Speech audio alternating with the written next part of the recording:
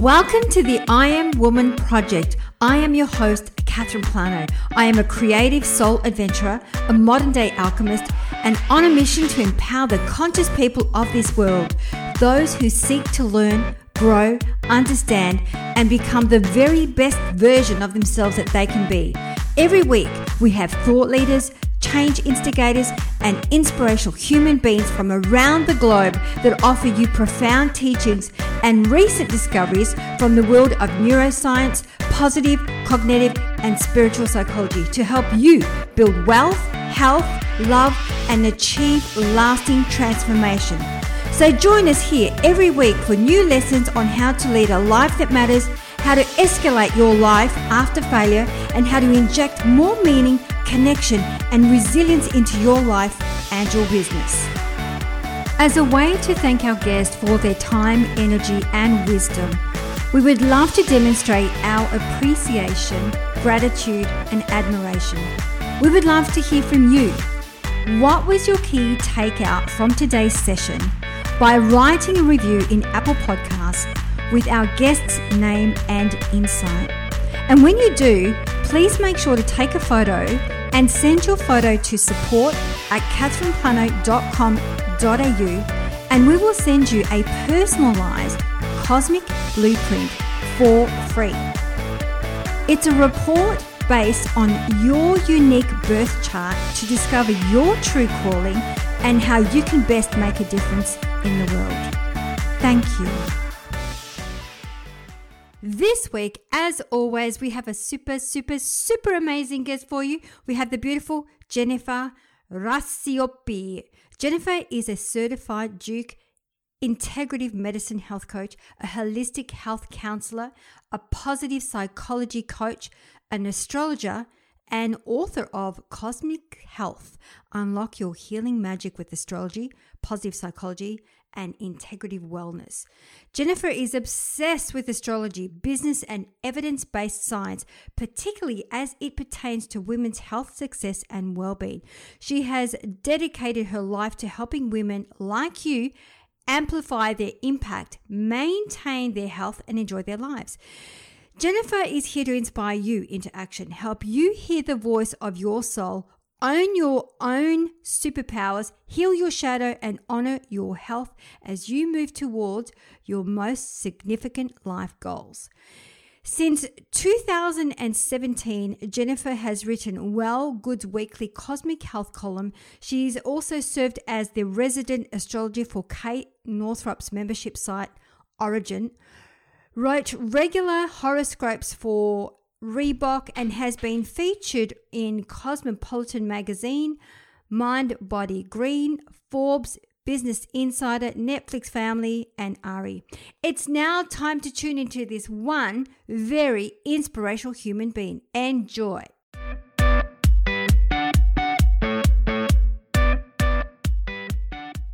Well, today I am super excited about our guest. We have the lovely Jennifer Racioppi. I have to do it with an accent. Welcome to I Am Woman Project. Oh, thank you so much for having me. It's an honor to be here. It's an honor to have you on the show, and I know it's going to be an amazing conversation. So the way that we always love to start the show is we always love to ask our woman of inspiration is to share her unique story. So Jennifer, tell us, what inspired you to do what you do today?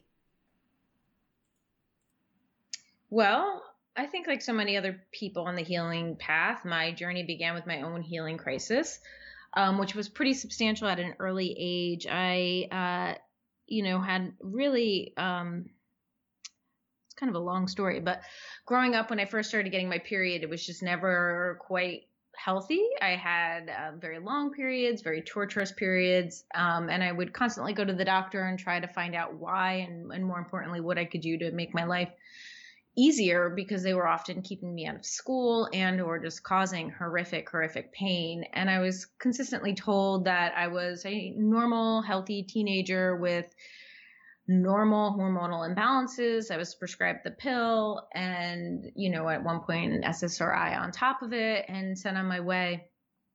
And sadly, maybe 6 or 8 weeks after I graduated high school, I had a tumor the size of a bowling ball erupt in my left ovary that was just so traumatic, and I had to have immediate emergency surgery to have it removed. I was diagnosed with the stage 1 ovarian cancer situation that, after many, many, many, additional opinions and looks, was actually rescinded. So I was diagnosed with stage 1 ovarian cancer. That diagnosis was rescinded. I was put under close watch. And then 1 year later, I was given a new cancer diagnosis, an endometrial cancer diagnosis, which the cure was a radical hysterectomy. And because I had already had this dicey situation with ovarian cancer where they diagnosed it, they rescinded it, they gave it like a pre-cancer condition, they strongly advised having my right ovary removed with my uterus, cervix, right fallopian tube. So I launched into menopause overnight at the age of 19 due to cancer. And then after that surgery, while I no longer had cancer and was very fortunate in that way, I had the looming crisis of how was I going to live postmenopausally for the rest of my life. Now, mind you, I didn't know that I was postmenopause. I didn't know anything about it. I just knew that I couldn't have kids and I wasn't going to get a period. That part was like very obvious, basic science, but I didn't know what happened in a woman's life when her ovaries were totally removed. I was put on a hormonal replacement and it was a synthetic estrogen, and I was told I would be on it for basically the next 30 some odd years, and that all should be well. I should get my, checkups once a year, and basically, actually it was more than once a year. I'd get watched fairly closely, but life should go back to normal. And the thing is that life didn't go back to normal. Life actually became much more complicated. I started having panic attacks and hot flashes and cognitive dysfunction and all sorts of emotional issues, physical issues. And I just didn't know what the hell was happening. And this was the 90s. So it wasn't like I could tune into a podcast or go on Facebook and find a group of other women who've had this experience as I could now. So at that time, I was left with few options. So I set out and I started traveling to find answers, to explore alternative ways of healing, to figure out what I was missing. And along the way, I met a woman who turned me on to the impact of following lunar phases as a way to come back into cyclicality and, I don't know how to say it, replace the rhythm that I had lost with my menstrual cycle. And that was in 2001. It had an immediate and profound impact on me, and it has been the core of my practice ever since. So that's over 20 years ago. And my practice has evolved over time to incorporate astrology in a modern lens. After I was studying lunar phases and working with them so closely for so long, it became natural to tune into astrology as another aspect of my healing. But even still, I wasn't interested in doing astrology professionally. It was something that I was just doing personally. Years later, I became a certified coach, a health coach, a positive psychology coach. And as I was building my practice, my knowledge of astrology just felt like it naturally found its way into this work. And with time, just became the core of what I do. That is so cool. So I'm just curious, how is it that it was beneficial as part of your healing for you to follow the phase of the moon? Yeah, so when the lunar cycle is roughly the same length as the menstrual cycle. And they both have 4 phases. There's, the new moon, the waxing moon, the full moon, the waning moon. But the female reproductive cycle is the bleed, the period, the part that we're most familiar with. Then there's a follicular phase where there's a waxing of hormones in preparation for a potential pregnancy, ovulation, the release of an egg. And if there's no pregnancy, the reproductive cycle moves into a waning phase known as the luteal phase, where there's a preparation for the shedding of the uterine lining. And both cycles are approximately the same length. Both cycles happen approximately monthly. And in absence of my menstrual cycle, the lunar phases were something that I could cue into to have that same sense of waxing and waning. of like a metaphorical bleed with the new moon and a metaphorical ovulation with the full moon. And essentially it just became the backbone of how I lived. I don't know how else to say it. So following the phase of the moon, the new moon, waxing, waning, and full moon, you were talking about. So you're basically connecting with the I guess the lunar cycle as a way for you to understand what you would be going through, as if you hadn't experienced those operations. Is that correct? Yeah. So I started energetically living in sync with the moon's rhythm. I was also doing all sorts of like rituals and, essentially earth-based practices with the phases of the moon, getting really in touch with what I wanted at the new moon, doing lots of things to generate that potential for that thing to come into fruition during the waxing moon, celebrating results and really honoring the full moon as a celebration. And then in the waning moon, releasing, shedding things in my life that no longer served me. So there was an element of like moon ritual magic that went along with it. I wasn't just like pretending like I had my period or, pretending like I was ovulating. I was actually doing things in my life to generate outcomes by harnessing the power of the moon cycle. Okay, so I understand now. That's really cool, actually, because you are, from an energy point of view, you are still connecting with the phase as if it was already taking place. But what you're doing is you're using that energy to manifest whatever that is that you want to either create in your life or let go. Is that correct? You got it. And so part of these rituals, what would, if you wouldn't mind sharing, what was some of these rituals? What would they look like? Well, I mean, it's complicated. It's not so easy to just describe. I mean, they were pretty in depth. The woman who taught me was deeply trained in these rituals from a few lineages. Her family was Irish, and she had lineage there, and she had also had lineage with Native American traditions in the States. So at that time, I was initiated into her lineages via training with her. So, we were honoring the elements, earth, air, fire, and water. We were honoring just different aspects of my spiritual practice in these rituals, setting intentions, writing things out in very specific ways at new moons, taking baths at certain times of the month. I mean, it was pretty an in-depth training. I don't mean to be curt. It's just hard to fully describe it. But in my book, Cosmic Health, I do break down some of the basics of ritual and ritual magic and give a lot of instructions on, what to think about as you're crafting your altar or doing things for yourself now.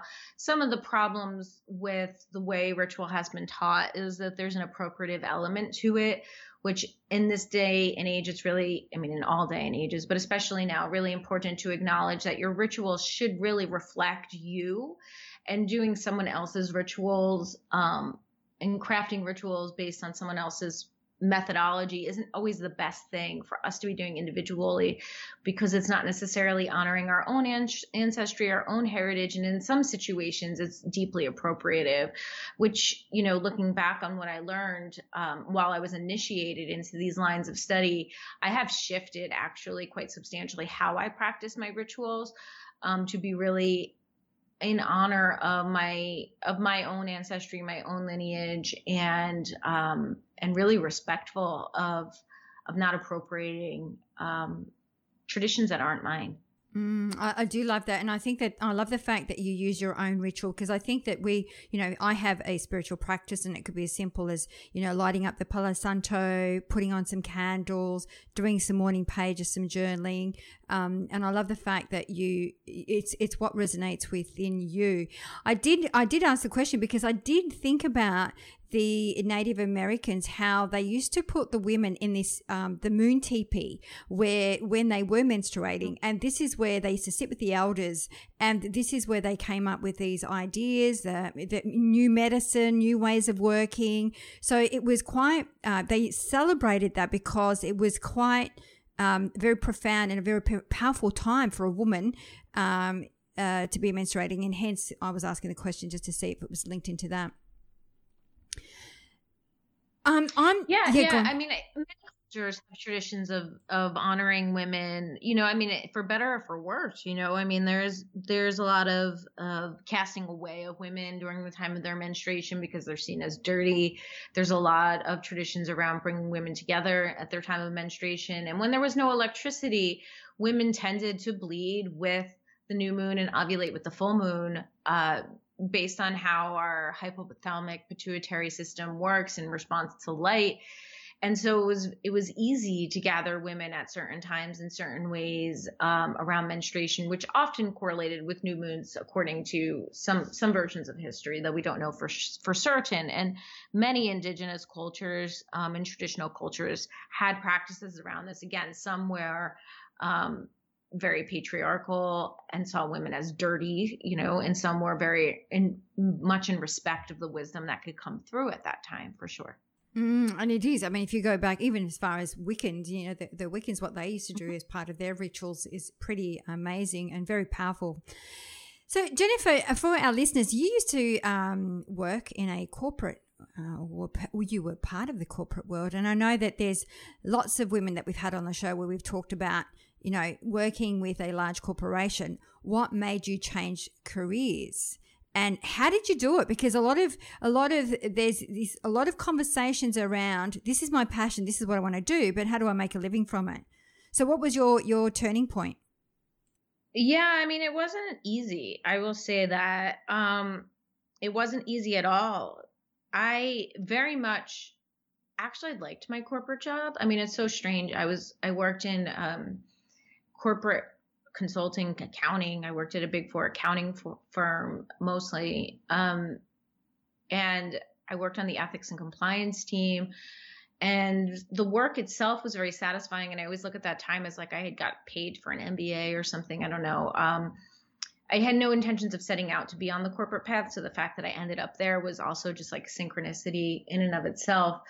But the job was very satisfying in many ways. But it ultimately wasn't. And I remember saying to my dad before I quit my job, like I was very torn about it. I wasn't sure if it was the right path or even really how to make the decision to go. And I remember saying to my dad, like, if I wasn't me, right, this job would be great. Like if I didn't have something else inside of me that needed to be expressed, like I would never consider, I would ride this until the wheels fell off. I was doing well. When I quit, they're like, you could go anywhere in this firm. Are you sure you know what you're doing? Like, like they were like, go to a different team.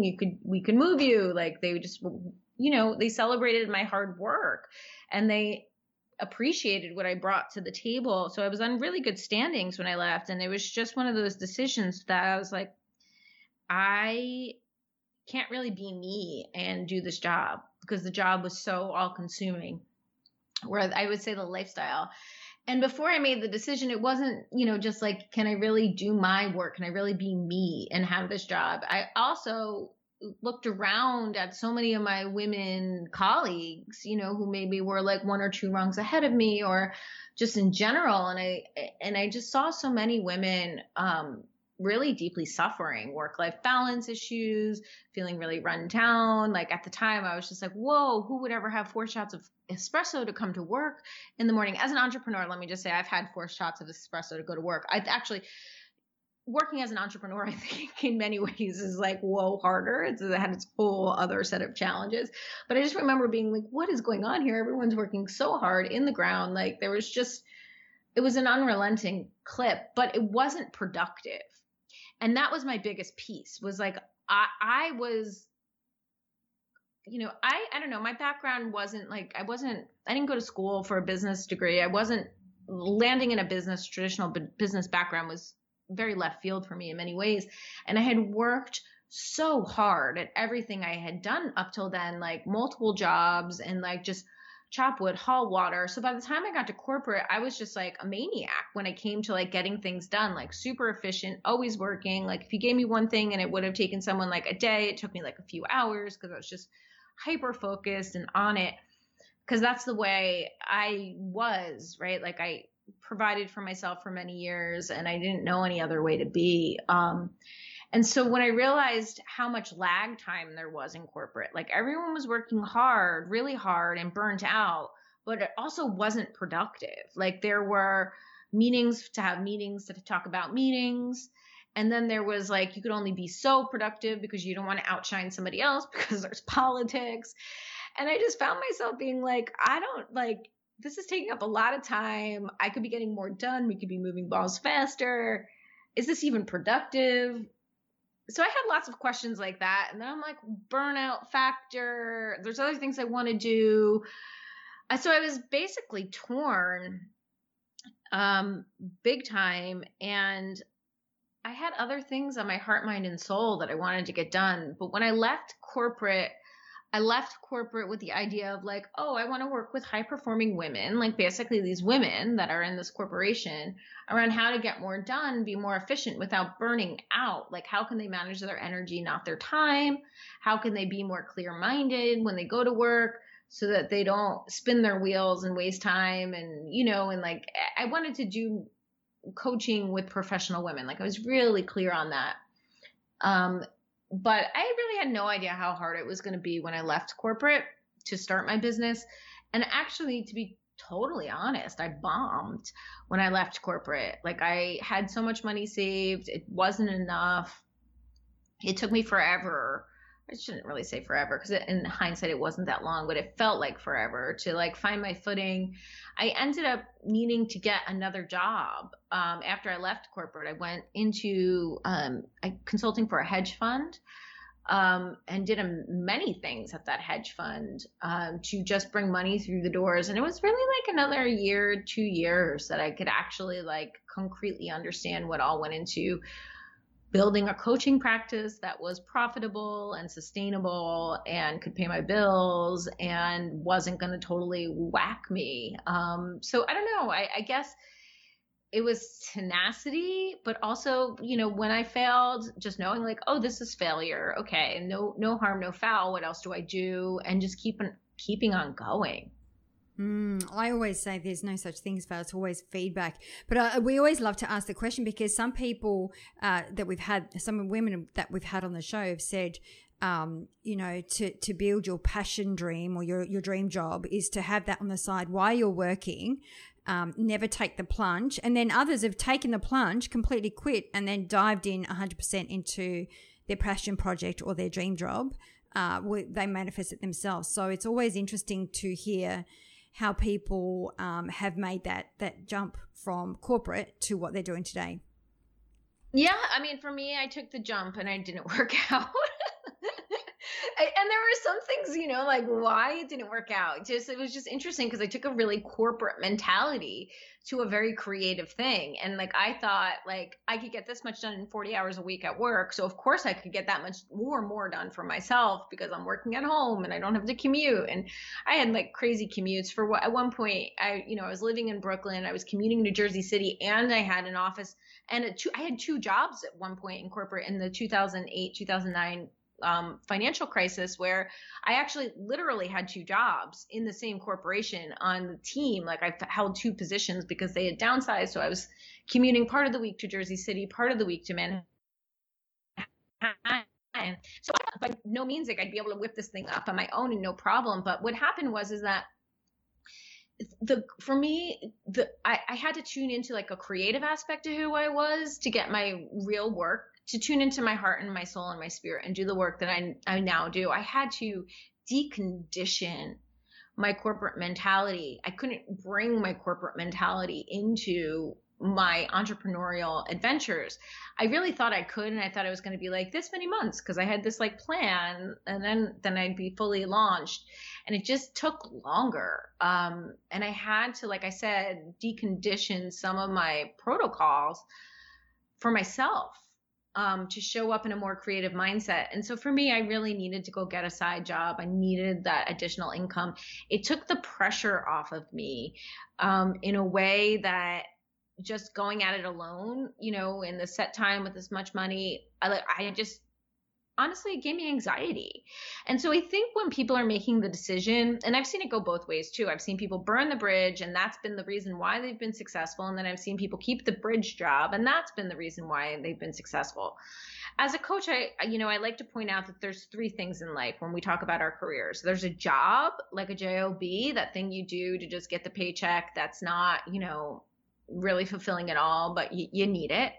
There's a career, which is what I had when I worked in corporate. It was a career. And then there's your calling. And your calling is what you and I both share now. It's that thing we get to do that really comes from our soul. And a calling isn't always necessarily profitable and or a good financial move. Just because we have a calling doesn't mean it has to be how we provide for ourselves. Like some examples are people which volunteer in hospice. Like that's their calling. They hold people through their transition into the holiest thing you can do. But it's not necessarily a living if you're, not already semi-retired and or not like the head of something in a hospice situation. It's often volunteer work, but that calling is no less holy than, someone who goes on to create a multi-million-dollar entrepreneurial adventure. It's just a different curriculum. And so having a job in support of a calling, there's no shame in it. Having a career when you don't know what your calling is next, when you haven't even gotten to the point where you know your calling, there's no shame in it. And the other thing I'll say is that entrepreneurship is quintessentially not a solution for career dissatisfaction.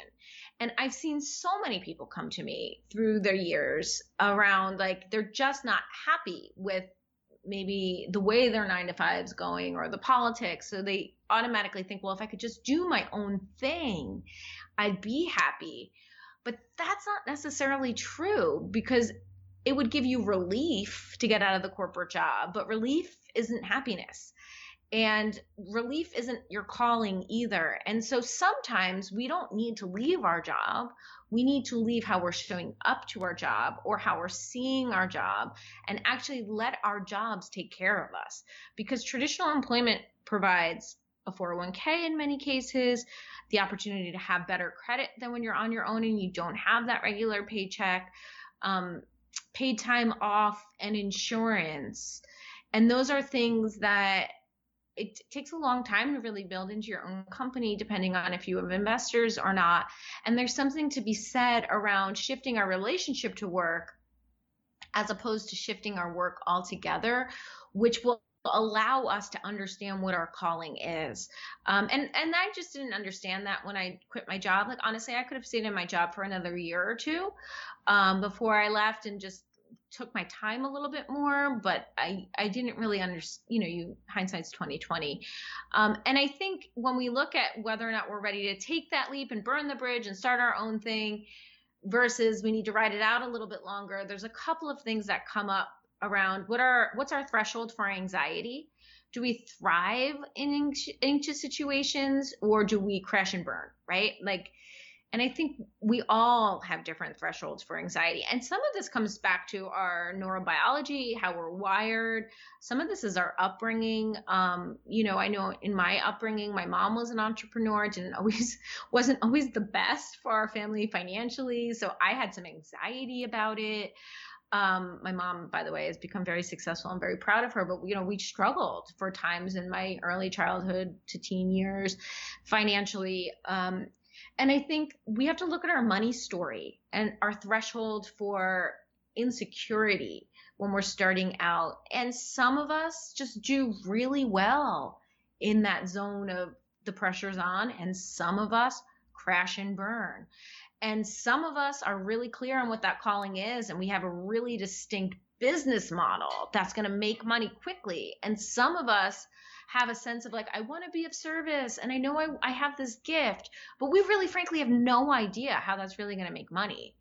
And so understanding where we're at with the business model we're stepping into, our cushion around our finances, how we deal with high stakes financial pressure, whether or not we have a lot of distress tolerance when it comes to money, whether or not we do just need to shift our perspective with our day job and let our day job take care of ourselves. All these things come into consideration when making the decision. Should I leap and trust that the net will be there, or do I need to really build the net before I leap? Does that make sense? Absolutely. And do you know what? It's the best way I've heard anyone describe it. It's so true, because sometimes it's what sits with you, because there's obviously a lot of stuff that sits beneath that iceberg when we're talking about those limiting beliefs, those fears, money stories, those narratives will play a big part in how you move forward.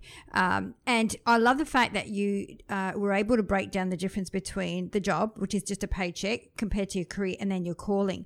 Your calling is not always going to make you money. It could be just something, and this is why I call it sometimes a passion project, where you've got a job to pay the bills, but let's say you love writing, whatever that may be.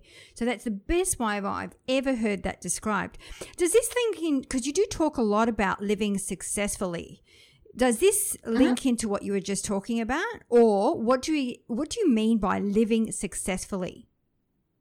Yeah, it's interesting because my language and my brand story is shifting a lot, and I'm really not so interested in success.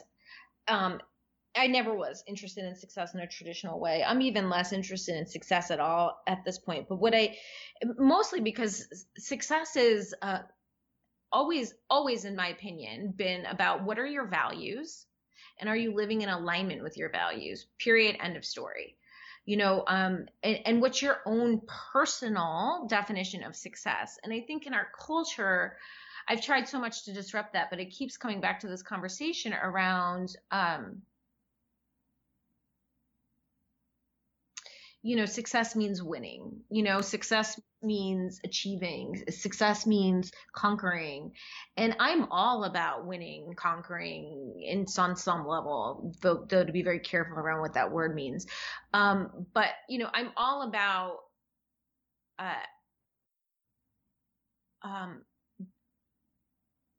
being really mindful with the goals I set, and then be very careful about making sure if those goals mean something to me, that I meet them, that I go after them. And I think that we need to be achievement minded in our society for many reasons, mostly because when really good people achieve what they're meant to, the contribution to the planet is unremarkable, right?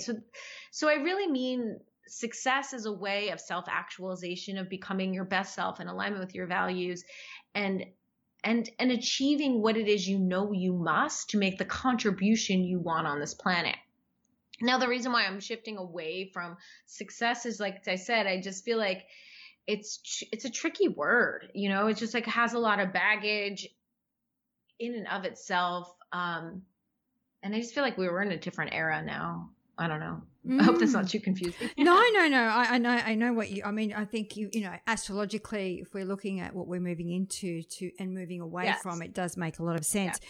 I think that when you were talking about success, it could be as simple as I'm successful about creating boundaries, or I'm successful about having a voice and speaking up. It could be so many things to so many people. Exactly. But what I see over and over, Jennifer, is I see so many people compromise their values. One, they don't even know what their values are until they sit down and go, okay, so what's important to you about relationship or money, to actually identify their hierarchy of values. But why do you think people compromise their values? Because they do a lot of the times. What do I think? Could you repeat the question? Why do people compromise their values? Yeah. Why do you think that a lot of people compromise their values? I mean, that's such a good question. Well, I think inherent in life is a confusion around what our values are. And I think you said that, like, we don't take the time to understand what our values are, and we don't take the time to develop a vision, for ourselves. And ideally, when we develop a vision for ourselves, like if it's a new moon vision, if it's a new year vision, if it's a birthday vision, if it's a 10-year vision, I don't know, whatever vision, if it's a vision board, it's really great to not just be like, oh, I see myself in a top-down convertible, on the road to Hana in Hawaii, but to say, like, what value am I honoring in this? Like, is it freedom?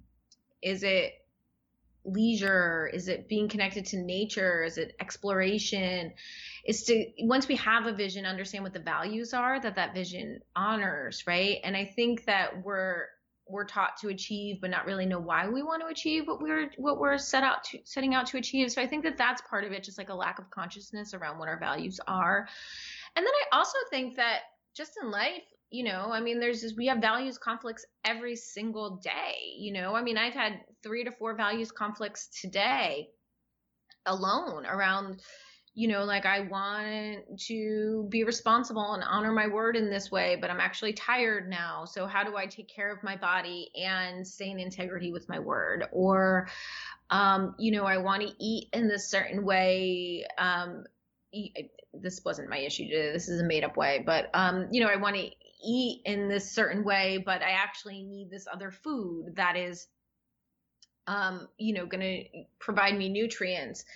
I had an ethical value at one point because I was a vegan-ish, not really a vegan, but like mostly vegan. And turns out I was like desperately protein deficient, right? And so I had this value around living this yogic philosophy, but my health was deeply suffering because I wasn't getting enough of what I needed in that diet. And I'm not making a statement that veganism can't be healthy. Please hear me. For me, in the way that I was going about that, I wasn't getting an adequate amount of protein, and that was having a deep compromise on my bone health. And I had to take a step back and just say, like, okay, so there's a values conflict here. I really value my health and my bones, and I really value this yogic philosophy that I'm following at this time. How can I resolve this so that I'm not abandoning my health and or my values, right? And it's just basic values conflict resolution. We have to find the and. It's not always an either or. It's ultimately a way to stay congruent with ourselves, even when we're incongruent with ourselves. So I think that that's part of it, is just like acknowledging, like, yeah, I really want to be working out every morning at 5 a.m. and I really value sleep. So what am I going to do about this, right? Or I really want to be at my kid's game today, but I also really value, being super responsible at work, and I need to plug in these extra 2 hours. What do we do about that when we have multiple competing values at the same time? So I think that that's a big piece of it. I also think that, we betray ourselves all the time. All the time we betray ourselves, not because there's a values conflict, not because we don't know what our values are, but because we don't think we're worthy, or we're going along to get along, or we're people pleasing in some way, shape, or form, or we're just going through life on autopilot. We're not even thinking about the consequences and or the impact of our choices. And we just are betraying ourselves. And I think that that's probably the most difficult stress that we'll ever experience. Stress in and of itself isn't bad. It really isn't. I write about this in Cosmic Health. We need stress. It motivates us. It does a lot of positive things for us. I mean, it has the worst rap in the world because we don't recover from stress, and chronic stress over long periods of time can rob us of so much. But stress in and of itself isn't bad.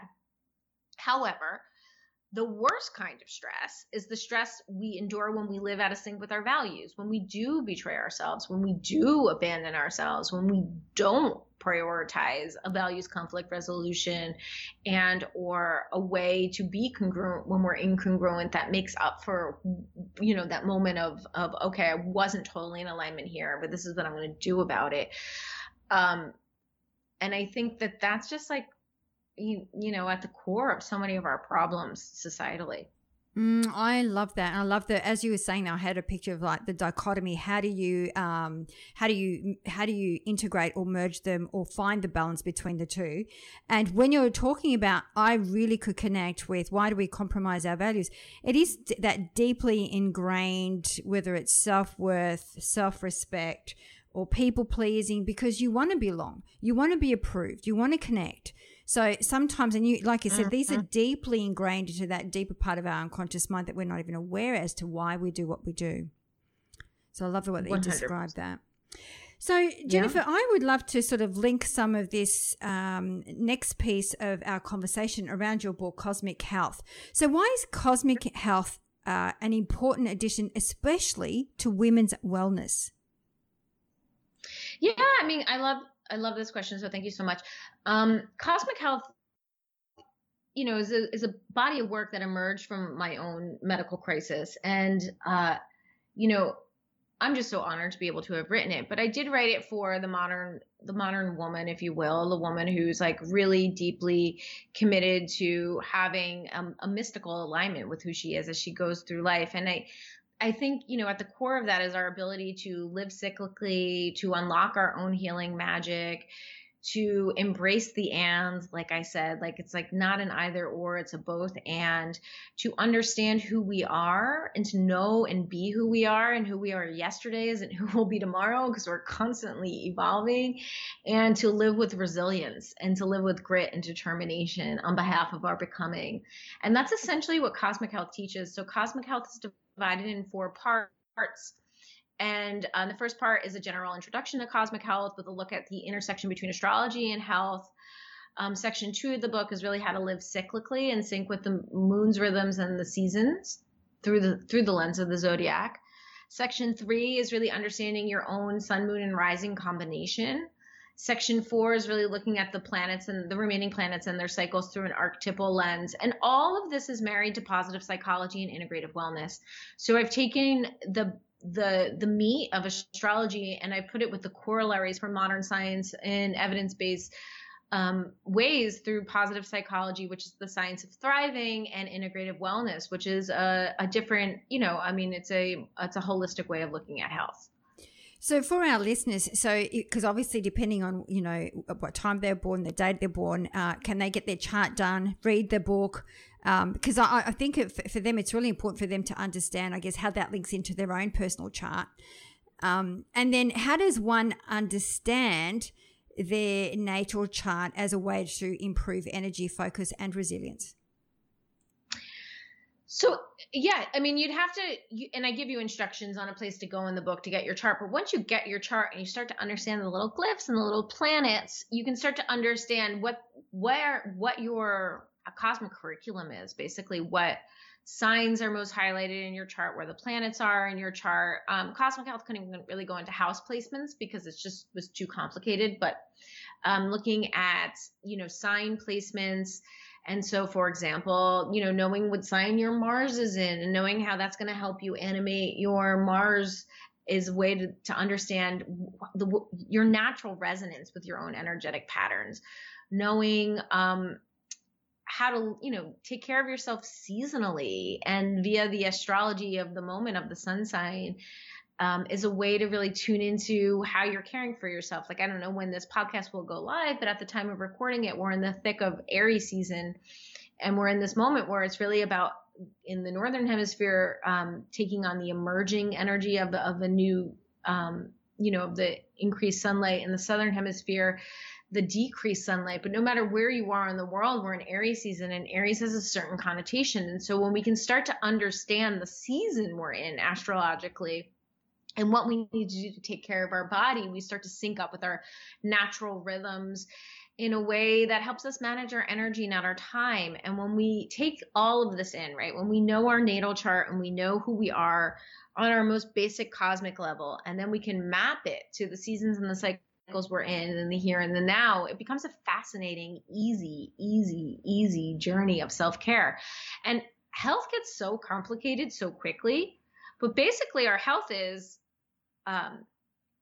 sleep, eat, have some movement, have some relationships that matter, honor our values, find a way to make a contribution to our family, our society, or our work, however we express ourselves, laugh, have some sense of humor, and have some closeness and connection with ourselves on an intimate level, and hopefully be able to foster that and with those around us.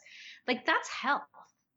It's not a body size. It's not a blood cholesterol level. It's not a workout plan. It's not a diet. It's a way of being. And it's a way of being that constantly shifts with our environment, and our environment is constantly shifting because we're on this planet that's going on its axis every 24 hours and rotating around the sun every year. And those cycles impact us. So when we can pay attention to those cycles, which is really all astrology studies, and we can take care of ourselves in the most basic way, our health is actually our birthright. It's not something we need to fight for or battle. It's just something we can naturally tune into. And I think we just have had this conversation upside down for so long. You spoke about following the cycle of the moon. What do you mean by live seasonally? You're talking about that we're currently in the season of Aries, Mars, and so forth. So what do you mean by living seasonally? Sure. So living seasonally is, it can be seen in many ways. It's a sense of like in spring, taking care of yourself certain ways, in summer, taking care of yourself certain ways, in fall, taking care of yourself in certain ways, in winter, taking care of yourself in certain ways. But when we talk about it in context of astrology, we're talking about the Western tropical zodiac. That's the style of astrology I study and teach. The Western tropical zodiac is geared to the seasons. That's not to say like when it's Aries season, it's spring. And so, we flip the zodiac for the Southern hemisphere. It's to say that the zodiacal belt is superimposed behind the ecliptic, and the ecliptic is the Earth's journey around the sun and or the sun's apparent journey around the Earth. Now, this can get very confusing really quickly, but the Western tropical zodiac isn't aligned to constellations. So when people say that astrology is the science of the stars, that's not really true. Astrology is the science of, or the Western tropical astrology is the science really of how things appear from Earth based on Earth's rotation around the sun, and the zodiacal belt that we've superimposed beyond that. So basically what happens is that Aries is a cardinal fire sign and initiates the first portion of after March equinox, so spring in the northern hemisphere, fall in the southern hemisphere.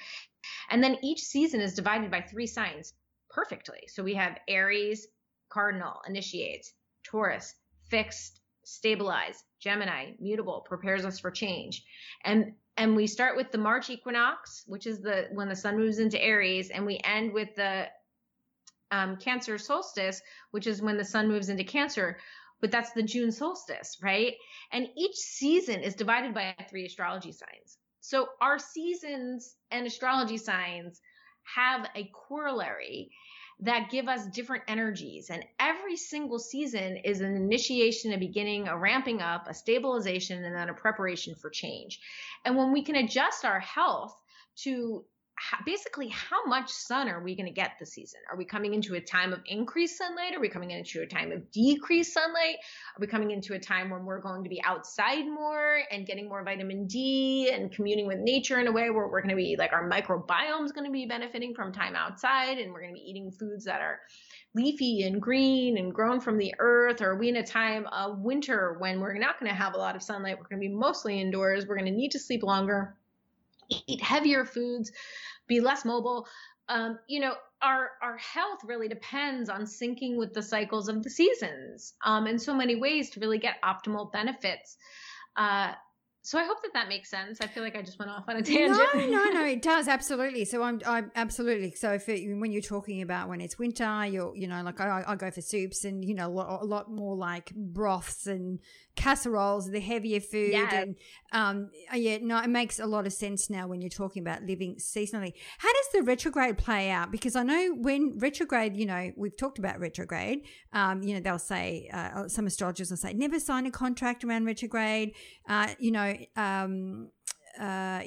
Maybe communications will be communication breakdown, or maybe technology. How does it link in with health? So talk us through retrograde. What does that mean, or how does it affect us? Yeah, so retrograde is the apparent. So let's just talk about Mercury retrograde. So because that's the most popular. Not all, the sun and the moon don't go retrograde, but Mercury obviously does, and does a couple times a year, three to 4 times a year. And so really what a retrograde planet means is that when a planet's in retrogradation, it apparently looks like it's going backwards in the sky. it's not going backwards. No planets go backwards. It's an optical illusion. And it's from how we see things on Earth. And basically, when Mercury goes retrograde, it's at its point in its elliptical journey where it's actually closest to Earth.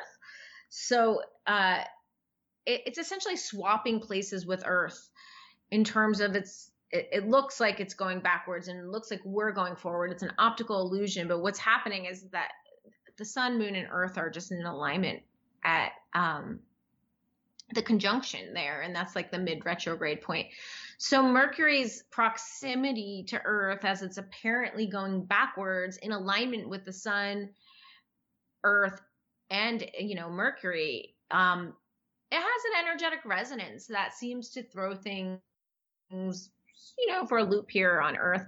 For the longest time, I was like, I don't really believe in Mercury retrograde. So I tested it. And there are some things that, like, I don't believe in the traditional meaning of Mercury retrograde, which is like, don't sign contracts or like, whatever. So I've tested it to see, like, does this work? Does this not work? Does this, and I'll probably be testing it for the rest of my life around like what's the best way to handle that particular retrograde. But there's many other retrogrades to consider. From our health perspective, though, I have found concretely when Mercury retrograde happens, it's really a time to tune into our intuition, to slow down and to listen and to review where we've been, right? To look back on like, where were we? Are we in alignment with our values? Have our values shifted? Is our mindset in support of where we want to go? Are we making commitments that we can't really keep? Are we spread out too thin? So using retrogrades as a time for review, deeper looks within, recalibration is a really beautiful and powerful thing. And each planet that goes retrograde has a different meaning. So when Mercury goes retrograde, it's a time to look at our mindset. When Venus goes retrograde, it's a time to deeply look at our values. And Venus's retrograde is fascinating. I go well into that. And in Cosmic Health, I very much recommend it, reading that part. Mars's retrograde is a time to recalibrate our passion. And we may not want to work out as much. I mean, I've noticed in Mars retrograde, people get very depressed. Sometimes there's a lot of celebrity suicides during Mars retrograde because it's this time where like passion wanes and people lose their why, and it can be really heavy. Thankfully, Mars only goes retrograde every 2 years because I think it's one of the hardest planets when it does go retrograde. And we had a long Mars retrograde in 2020, which kind of was part of the pileup that created such a hellish year. Saturn, Jupiter, Uranus, Neptune, Pluto, those planets, they tend to go retrograde every year for longer periods of time. And while they have their own meaning, they're, in my opinion, less overall impactful for everyone. They're very impactful if they're hitting certain parts of your chart or, they impact you in particular ways on an individual level. But on a macro level, Mercury is retrograde, Venus is retrograde, and Mars is retrograde are the three most important retrogrades to pay attention to. And they're really a deep time of review for their own specific reasons. I agree. I always, especially with Mercury retrograde, I always say I'm going to go in my man cave and just invest that time writing, and I'm not going to launch anything. I'm just going to review what we've been working on, reassess, reanalyze, realign, all of those words that really sit with retrograde. I would like to just unpack a little bit when we were talking about values, self-worth, self-belief, self-respect, all of those things. And I see this quite often where we seek external validation for someone to say that we're doing a good enough job or we're on track or whatever that might be. What would you see as the impact it would have on our health when we are constantly seeking external validation? Excuse me. Oh, I mean, this is just such a good one, right? It's like when we're constantly seeking external validation. I mean, hands up for all the peeps here who are people pleasers.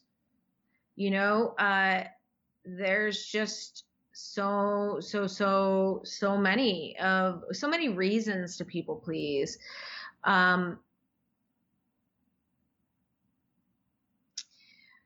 But the impact of attaching our sense of personal satisfaction to other people's validation is that we actually never know what's going to make us happy.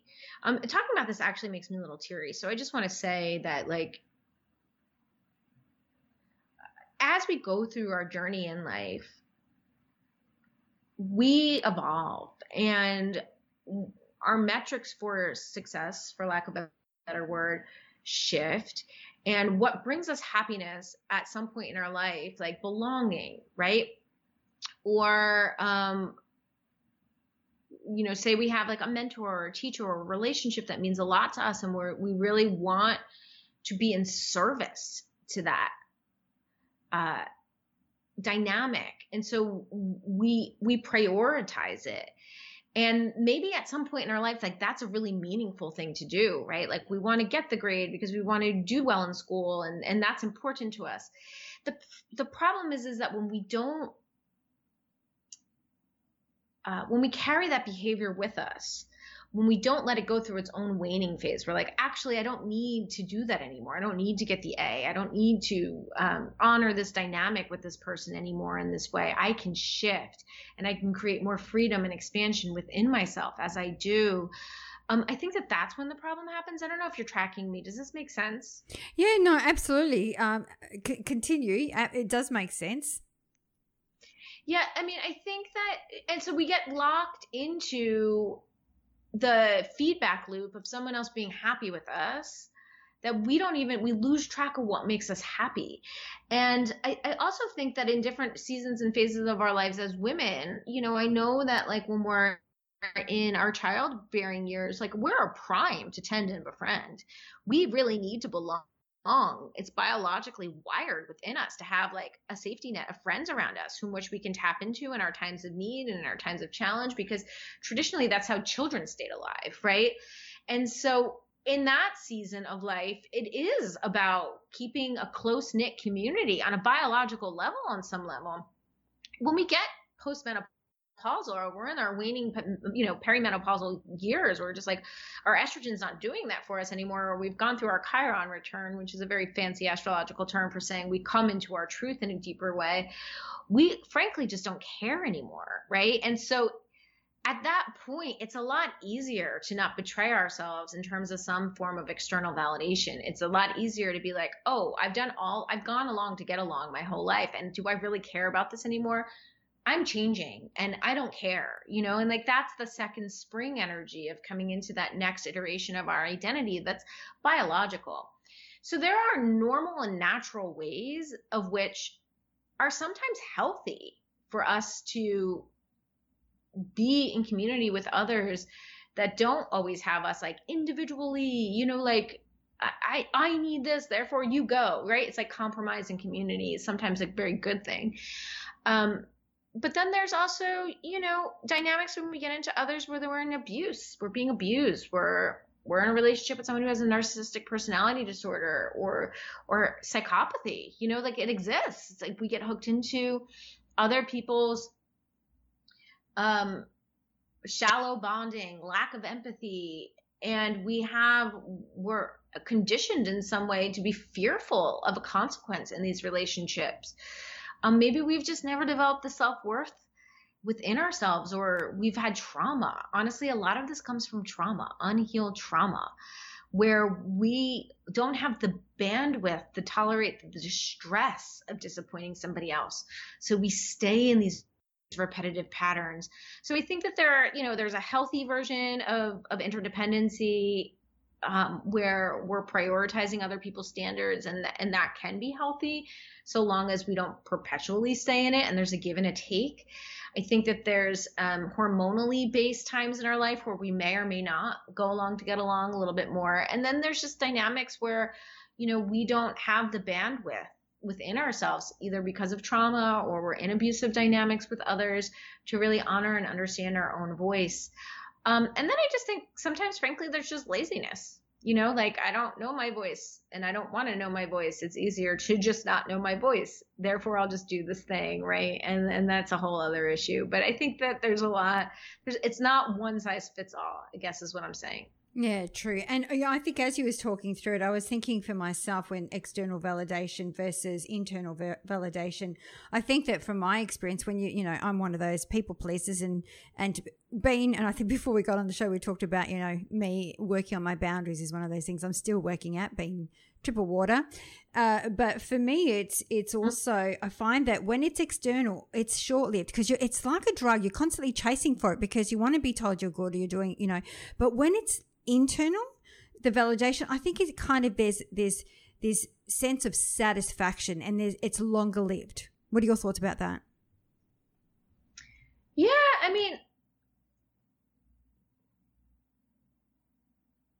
I defer. I defer to everyone to access their own wisdom about it. I mean, I just feel like we really like have to start discerning for ourselves why we do what we do and what's driving that. And, so much of this era that we're stepping into post 2020 and in our opportunity for a more evolved way of being on this planet, should we take it, is we really need to self-reference and we really need to think for ourselves what we're gaining, like the secondary gain from avoiding our inner truth. Like I know for myself, when I people please, like there's a secondary gain. I just don't want to deal, right? Like, and that sometimes is reason enough to I don't know, like I can justify that in some way at some time, but it's really up to me to sit with myself in the big picture and just,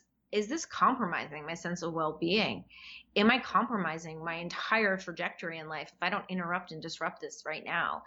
And it's such a one-to-one situation and it's so personal. And I love the fact that you referenced your water because you're triple water, right?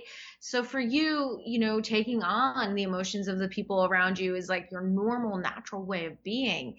And it's part of your cosmic curriculum to have that knowing of like, is it good to flow right now? Flexibility is one of my gifts. Should I have a boundary? And I think that that's the gift of astrology, is that when we can tune into who we are natally as astrology and make sense of it, if it brings us meaning, it's not going to for everyone, but for those of us it does, we can see like, oh, I have a Virgo moon. I can kind of be a pain in the ass.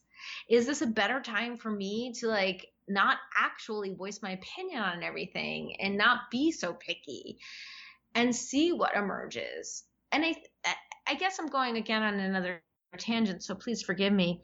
But what I'm really just trying to say is that it's so important for us to discern for ourselves what we're getting out of dynamics we're in with others, what we're getting out of betraying ourselves in subtle ways.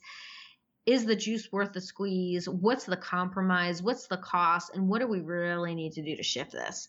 And I think that that's such a personal understanding. I love that. And I think that just, to link in back to astrology for our listeners, that's the importance of understanding your astrological chart, even from a well-being perspective. And I love the fact you talked about secondary gain. It reminded me of this lady that was on healthcare. She was getting paid on a monthly basis, and she had I can't even remember what she had, but she couldn't work, and she was finding it really hard to get motivated. And when we really got into it, and I talk about it all the time because I have her approval, without mentioning names. But when we got into it, her secondary gain is she didn't want to give up that payment, the monthly payment that was coming in. So therefore, she was holding back from doing what she needed to do to get better. So secondary gain is really important to get to the root cause as to why you do what you do. I love that. Mm-hmm. Mm-hmm. Yeah. Exactly.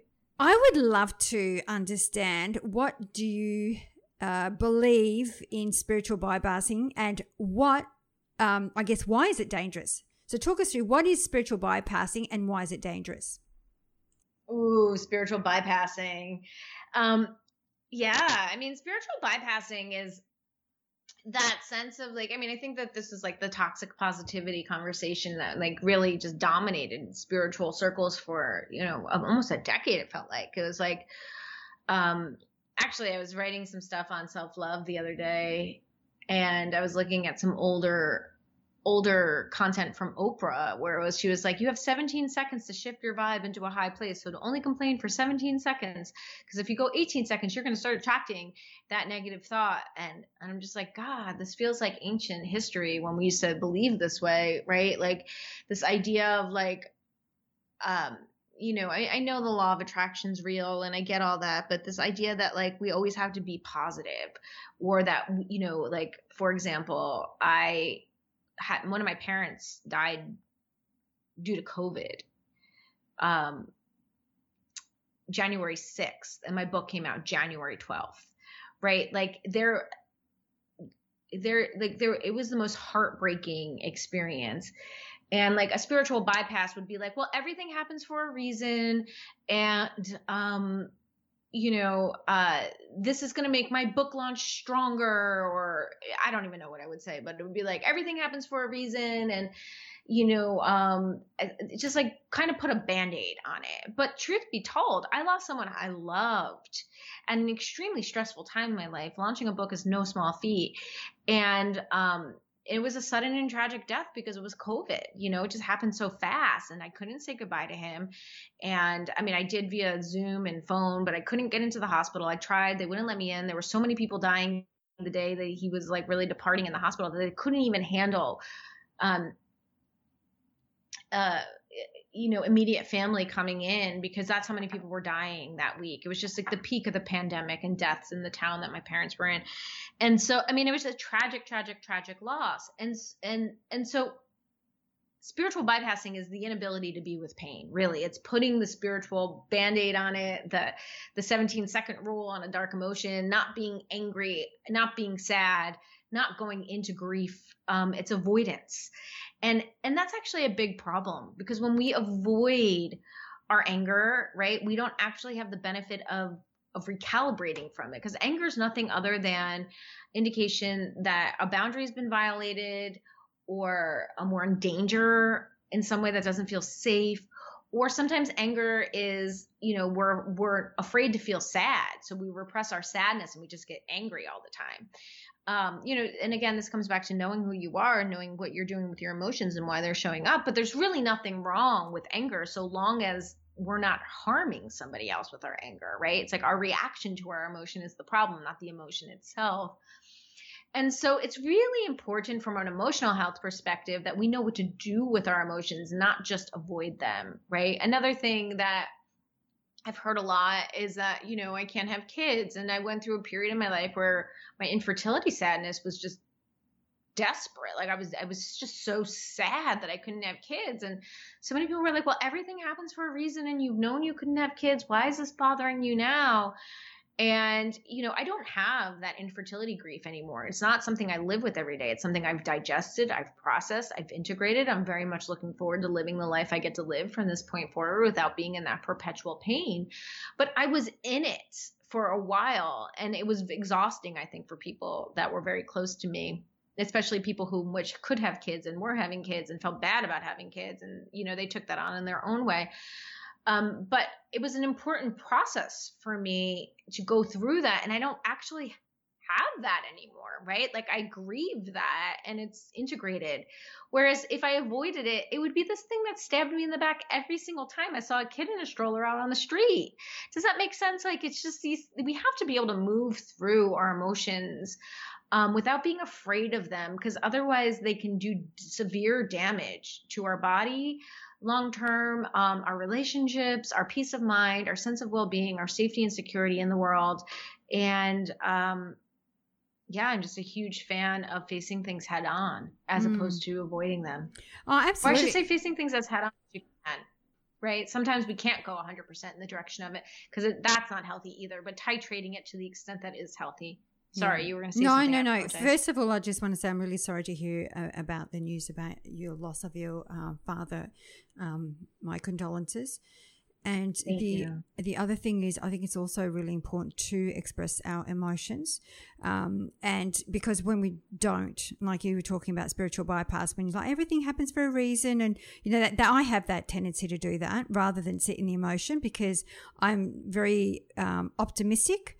And so I tend to jump what I need to experience, and knows that it will come up in something, in some way, shape, or form later on down my track or down my timeline. So it's really important for us to experience those emotions and make sure that they go through, allow them. It's when we get in the way and we stop them, they get blocked in our meridians. And then this is where I guess it causes problems with our health. Yeah. I mean, I think it's important to just acknowledge, we want to rush through things, and it's okay to linger a little bit in our pain. I actually think we have to, because our pain is a teacher, right? And it's not, we don't want to stay there too long. We don't want to be a martyr to it. But we also don't want to ignore when it's here to teach us. And I will say, like, I think that these are philosophical conversations. Does everything happen for a reason? And I'm not so sure it does. I think we find a reason in everything that happens, right? We absolutely can and must find a reason in everything that happens. Like, we give life meaning. And oftentimes that requires being with our existential struggle, right? Like, the universe isn't going to give us the meaning. Our existential struggle is going to be the avenue to us finding and creating deeper meaning. So when we're talking about not betraying our values and really knowing who we are and being able to discern things, it's through our existential struggle sometimes that we learn what our values are. My stepfather dying at that time, and like that loss has actually radically changed me. It's radically changed me. And I'm still learning who I am in light of that, but my values have become like rip roaring clear in a way that they just weren't prior to that moment. And, in a new emerging way, I should say. They were clear for what they were then, but they've shifted, and it has to do with sitting with that. Thank you for sharing that. It's beautiful. So, Jennifer, as we start wrapping up the show, we always love to ask our woman of inspiration to pick one word that best describes her personal brand. What would be that one word for you, my dearest? Oh my God, one word that describes my personal brand, rhythm. Love it. And the last question we always love to ask our woman of inspiration is to pick 3 shiny golden nuggets that you would like to give for our listeners today. So they could be 3 practical exercises for our audience. Yeah, I think one is to know your values, right? So if you haven't spent time writing out your values, one exercise you can do is think about a time in your life where you felt like everything was like going well. Like maybe it's a moment or an experience, a peak experience. Maybe it's like giving birth to a child and it was like the best, most exciting moment of your life. Maybe it was a great vacation. And think about what was going on in that moment that made you feel alive and connected and devoted, and see what the values are there. Like, was it creativity or freedom? And just come up with a list of maybe 3 or 4 values that are your primary values, and put them somewhere, like on a sticky pad on your computer. Look at them, connect with them, and see how much you can honor them in your life. So connect with your values, know your values. I think 2 is understand that we're cyclical. We are constantly in motion. We're constantly in motion on a planet that alternates and fluctuates between night and day, where you have a moon that goes around the earth and that's constantly going through its phases. Our earth is going around the sun. So we're constantly having seasons, and you don't need to track all of these cycles at any given time. You can track one, or just even understand your own energetic rhythms throughout the day, or you can track every cycle there is, Mercury, Venus, Moon, Mars, whatever. But I think to just honor the fact that we are cyclical and no moment lasts. So we're constantly in shift, and just track a cycle. That's what I would say. And number 3 is have the courage to sit with what is, because in that same breath that we're in these cycles of change, everything we're going through, all of our emotions, everything is impermanent. So what feels like is an albatross that's never going to end actually can be really short-lived if we presence ourselves to it and just move through it. So my 3rd piece of advice is just have the courage to be with what is without needing to avoid it or run away from it or put a Band-Aid on it, and just let it be. I love all three. And the thing that dropped in as you were saying it was this too shall pass, which is all about movement. We're never stuck in one, whatever emotion, energy, whatever, or cycle, rhythm. It's constantly ever flowing. So, Jennifer, where's the best place for our listeners to find you? Yeah. So you can find me on my website, jenniferracioppi.com, and on Instagram at @JenRacioppi. They're pretty often, daily, mostly. And then I blog on my website. You can join my newsletter. Thank you so much, Jennifer, for coming on the show and sharing your wealth of wisdom. And thank you for your time and energy. Oh my God. Thank you so much for having me. Thank you. Thank you so very much for listening to today's episode. If you loved what you heard and this topic really resonated with you and you think it will help others, please share the show with your friends to help us make a difference. And if you want to be part of our mission to help empower the conscious people of this world to learn and grow, then the best way to help us achieve this goal is by giving us a good review on iTunes. Or please subscribe to the show. The more subscribers, the better the speakers for the show, which then means more value for you, so that together we can help the world become a better place. Don't give it another thought. Hit that subscribe button and help people get their weekly lessons. And when you do, please be sure to let us know by sending us an email to collect your special gift, where you have a choice from 6 guided meditations or an ebook to soothe your soul. Now, if you have any questions or special guests that you would like to hear from, please send us an email to support@catherineplano.com.au and we will get right back to you. You can also follow us on Instagram or Facebook at Catherine Plano. Until next week, please take care of yourself. Much love and gratitude. Thank you.